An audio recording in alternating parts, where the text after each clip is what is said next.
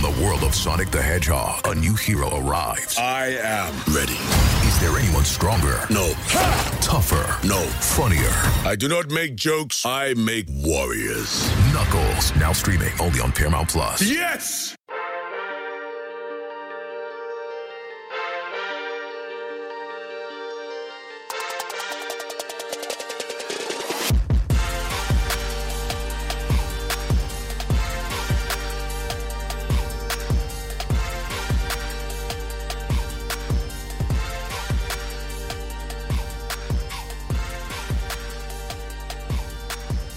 Good morning, Bucknutters. Welcome to the Bucknuts Morning 5 here on Wednesday, September 23rd, 2020. I am Dave Biddle. I am very happy to be joined by Matt Baxendell. Bax, we are going to have Buckeye football. It's the first time you and I have talked on the show since last week's decision, which came down, I think, about an hour or two after we recorded the show last Wednesday. Just your thoughts, my friend, that we're going to have Buckeye football this fall. You know, I'm really happy our show was obsolete within like a couple hours. I don't know. It feels a little surreal to me right now that we're talking about a football game that Ohio State's going to be playing in a month. It's literally a month from today that the Big Ten starts football season. And there are times where like something happens and you have all this outrage, and the reality is you don't believe really in your heart of hearts that it's going to happen. Well, with this whole situation when the season was canceled, there was just so much outrage that it was more like everybody was out for blood. And then all of a sudden it started becoming slightly more realistic every single day that we were going to get football back, to the point where it was like a momentum train. So I've never been more, I don't know, I guess surprised that it happened, right? Like, I'm amazed that it happened in a way, but on the flip side, this is absolutely what should have happened. And I'm very, I guess, grateful that Ohio State finally has the leadership in place to allow something like this to happen. Let's be real. If this had been Michael Drake in charge, we all know what this would have been. Kristina Johnson has started her tenure as the president of Ohio State by earning her Buckeye bonafides for sure. And the reality is I'm amazed we got here. And I'm much more confident in our leadership than I've been in a very long time at Ohio State. And I think we should all be really proud of what Ohio State did to get the Big Ten back to this point. Amen to that. I love Dr. Kristina Johnson. This was and, I think people just were so quick to make assumptions about her. And then you look a little deeper. It's like she comes from a sports-loving family. She was a sports nut herself growing up. She was a scholarship athlete at Stanford on the field hockey team, started the lacrosse program there when, it was just a club sport when she started it. Was at the U.S. Olympic trials for field hockey. It's just, yeah. And then she's been an engineer. She's a scientist. She's an entrepreneur. And she helped us get football, which is what we really care about. So, I've been so impressed with her so far. Bax, your thoughts on the schedule? I know Urban called it a Clemson-like schedule for Ohio State. Your thoughts on how the schedule sets up? Just 9 games, but, hey, that's better than 0. What are your thoughts on the schedule? Well, when you only play Nebraska and Illinois from the West, 2 teams of which, in all likelihood, in a 12-game season would have difficulty making a bowl game. That is a really favorable schedule. Having to go to Penn State is not as daunting when you don't have the crowd, even though Ohio State historically wins against the whiteout. Like, we all hate the whiteout because it seems like every year we have to go to the whiteout. But the only whiteout here is going to be if they cover the seats in a bunch of sheets. So that's nice. But here's the reality. Penn State's a team that, while very good, certainly the second best team in the East, I don't really think is a threat to Ohio State right now. They don't have Micah Parsons, who was the only player who made their defense really hum last year. I don't really believe whatsoever that their quarterback has the ability to beat Ohio State. And let's face it, they lost their one major weapon in KJ Hamler. So, I get Pat Fryermuth's good, but P. Warner shut him down last year. And look, that Penn State game was only close because of a couple weird things that happened, and Ohio State still won by 11.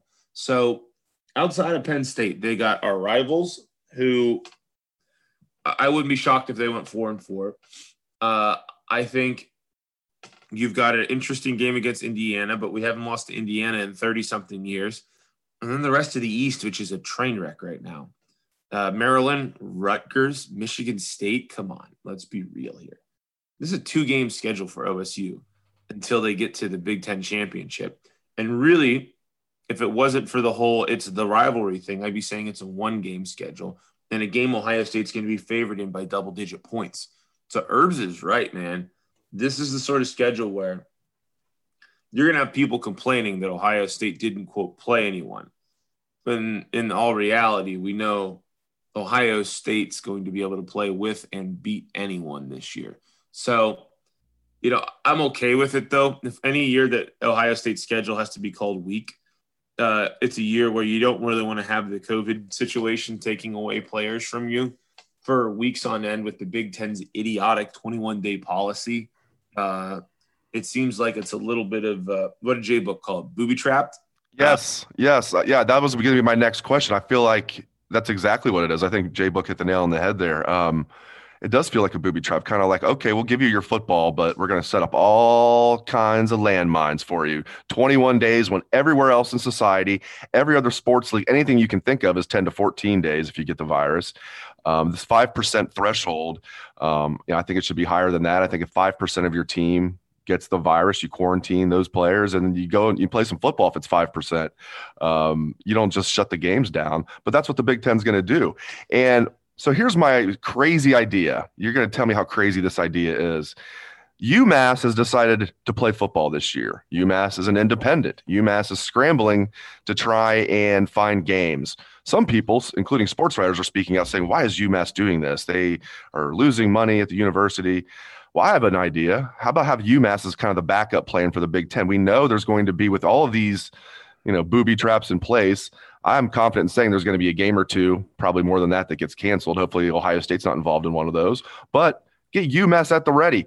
Give them a cut of the money for however many games they play, or they could work out how they're going to do the deal. And they're scrambling to try and find games to play. How crazy of an idea is it to have UMass at the ready backs on call? Well, for me, as a guy who went to high school in Amherst, Massachusetts, 2 minutes away from UMass, that would be hilarious to see Ohio State play the Minutemen. But the reality is that it's a good plan because you're going to have some weeks where you have the Big Ten school that has some sort of outbreak. Look at Notre Dame right now. Notre Dame played USF, and they had 7 kids on their roster come out and have COVID after the weekend. Now, if USF didn't have anybody test positive, which kids were out at parties, of course, after the game. But at the end of the day, 7 divided by 100 is 7% of your roster. That alone would have stopped Ohio State from playing this week. So the big issue with UMass as the backup role is that A, they'd have to accept it and forego opportunities to play other schools. And B, they'd have to be in a position to be doing the testing the way Ohio State is doing it. Now, I don't know what UMass is going to be able to do, how many games they're going to realistically be able to get if they didn't come to some sort of deal with the Big Ten to be their designated on-call team. But in the reality is I don't know how many schools are going to be able to just be like, hey, UMass, you want to play in a week? Like, it's not a thing. I would really, really love to see UMass play Ohio State October 10th. I think it's time to let us have that preseason game. Let's do that. Like, let's lock them into a game there and get them into the testing system and then have them as everybody else's backup. That way we can get an extra OSU game. And by the way, it shouldn't be just UMass. If we talk about like some of these other schools trying to find spots to play. And in reality, I think we should be having multiple backup options, because what if you get 1 or 2 games canceled? And let's be real here too. If Ohio State goes 7-0 or something and then wins the Big Ten, the SEC people will lose their mind because we had that quote only play 7 games. You're going to have more undefeated teams than usual this year. There's going to be a fight. The reality is as long as Ohio State doesn't fall flat on their face in their 1 big game or their 2 big games this year, they're going to be in the playoff regardless, because everybody knows by the eye test that this Ohio State team is as good as anybody in the country. But it's going to be a really weird year, even if you don't get those games in against the likes of UMass. And let's face it, let's say you go that the game that gets delayed is Penn State. Ohio State can't play the Nittany Lions of all people. then both those teams could be undefeated going into the thing. So you really got to be careful. This is why the Big Ten's decision to delay the season and after flat out cancel the season was idiotic. You needed a couple weeks built in. They literally did the right thing, and then 6 days later screwed it all up. The Big Ten built in 5 bye weeks originally to be able to get the whole thing in by the time the playoff was announced. And now we have literally no wiggle room. The original schedule was the right choice. It's that they were sitting around twiddling their thumbs, sitting on their hands for months to not get all these questions answered. They were not proactive. And it's going to bite them in the butt whenever the Big Ten has 3 teams in the Big Ten East that don't get to play each other. And what happens if Ohio State's 2 games that gets canceled are Penn State and Michigan, and the game against Penn State and Michigan also gets delayed because of COVID? And you have 3 undefeated teams in the Big Ten East because those are the 3 teams that are going to be the ones that are the best teams. That's a theoretically realistic scenario. So I wouldn't be surprised if we saw everything in college football pushed back an extra week or 2. And on January 1st, you might be having the Big Ten championship game. And then the playoff starts in mid-January or something, because we're not the only conference who's looking at a schedule crunch right now. Last thing on the show here, Buckeye Nation, Bucknutters, let's give Haskell Garrett some help if you have the means to do it. I know there's a lot of people out there struggling, but Haskell Garrett, for those that don't know, I'm sure if you're a Buckeye fan, you know this by now, but last month, Haskell Garrett was on Chittenden Avenue, which for those who don't know is just off campus, and was walking back to his place and saw a man and a woman engaged in I don't know if it was a physical altercation, but it looked like it was going to get physical at least. Went over there to try and break it up, and the man shot Haskell Garrett in the face, went through both cheeks. It could have been a lot worse, but it's still really bad. I mean, the young man could have died. We all know that. But so in that respect, he's lucky. He's also unlucky. He's got severe damage to his mouth, his tongue, and he didn't even start it. Somebody else started it for him. Somebody back home in Vegas started it for him, a family friend, I believe. Started a GoFundMe page, and it's really easy to find. Just Google Haskell Garrett GoFundMe. It's the first thing that'll pop up, and they're trying to raise $100,000. Yesterday, it was right around 7,000. It's already up to 25,000 because it's starting to get a lot more publicity. So I just wanted to keep that going. If you have the means out there and you can help Haskell Garrett out with this GoFundMe page, please do so. Again, the goal is $100,000. He's at 25,000, which again, 25,000 when you're trying to reach 100,000 might not sound like much, but yesterday it was just like 7,000. So Buckeye Nation can make a big difference. So he's a senior defensive tackle back. I'm still waiting back to hear from Ohio State, if he's going to play this year. I don't know what the status. Initially, we heard he was. Now it's like you read this or you're not sure. But let's put football aside, man. Let's just help this young man out and hope he can, live a normal life. I mean, getting shot through both cheeks, it's unfathomable. So my heart goes out to Haskell Garrett, and I hope we can raise as much money for him as possible. And yeah, here's the other thing. There's no moderate getting shot in the face. You know what I mean? That's such a significantly damaging injury. I remember when I heard about this, they said he got shot through the cheeks. I remember thinking, man, I hope his tongue's okay so he can talk again. He's going to have to relearn how to talk. Imagine the dental work you'll have to have done to replace half your teeth. I mean, not to mention the serious surgeries on your face. And this is something where, he was just trying to step in and stop something from happening, which is kind of what a lot of us would do if they were in his shoes. And, that this is him being selfless, and it ended up hurting him.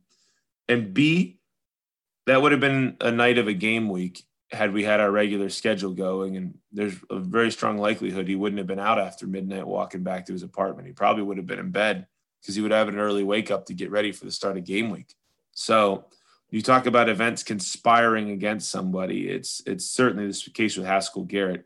And I think this was something where now that we know this will not affect him in terms of eligibility or anything like that. And of course, we're not talking about him playing this season, but maybe down the line, it's a possibility again. That GoFundMe is a real opportunity for Ohio State and all Buckeye Nation to really give back to somebody who needs it. And let's face it, a lot of this stuff is covered by OSU's medical care, but at the end of the day, you know how much out of pockets are? Do you know how much all this is? I mean, we have to hope that Haskell can ever play ball again. We don't know what the quality of life for him is like right now. It's probably not great. It's certainly not what he's used to. I mean, it's a horrible situation that I don't think has gotten anywhere near the publicity that it normally would have in a world that's just completely crazy right now. And at a time in college football that's overcome with everything. Let's not forget about what happened to him, because it's easy to let it fade into the background. Exactly right. And it is amazing it's not getting more publicity. So we're doing our little part to help here. This should be like a national story. It's 2020 though. So, throw all logic out the window, but this should be like the main story, not just in sports, but it should be like a national story that you would see like on CBS Evening News or something like that. An Ohio State player gets shot through both cheeks for breaking up a domestic dispute, and it just gets no publicity at all. Unbelievable. All right. Great stuff as always from Matt Baxendell. I appreciate your time as always, buddy. He is the people's champ. You can read his column every Sunday. It is must-read material. It is the bucket. So thank you to Bax. Thank you to all listeners out there for tuning into the show. If you like the show, leave us a 5-star review or subscribe. It really helps. Thanks again. Have a great day, Bucknutters.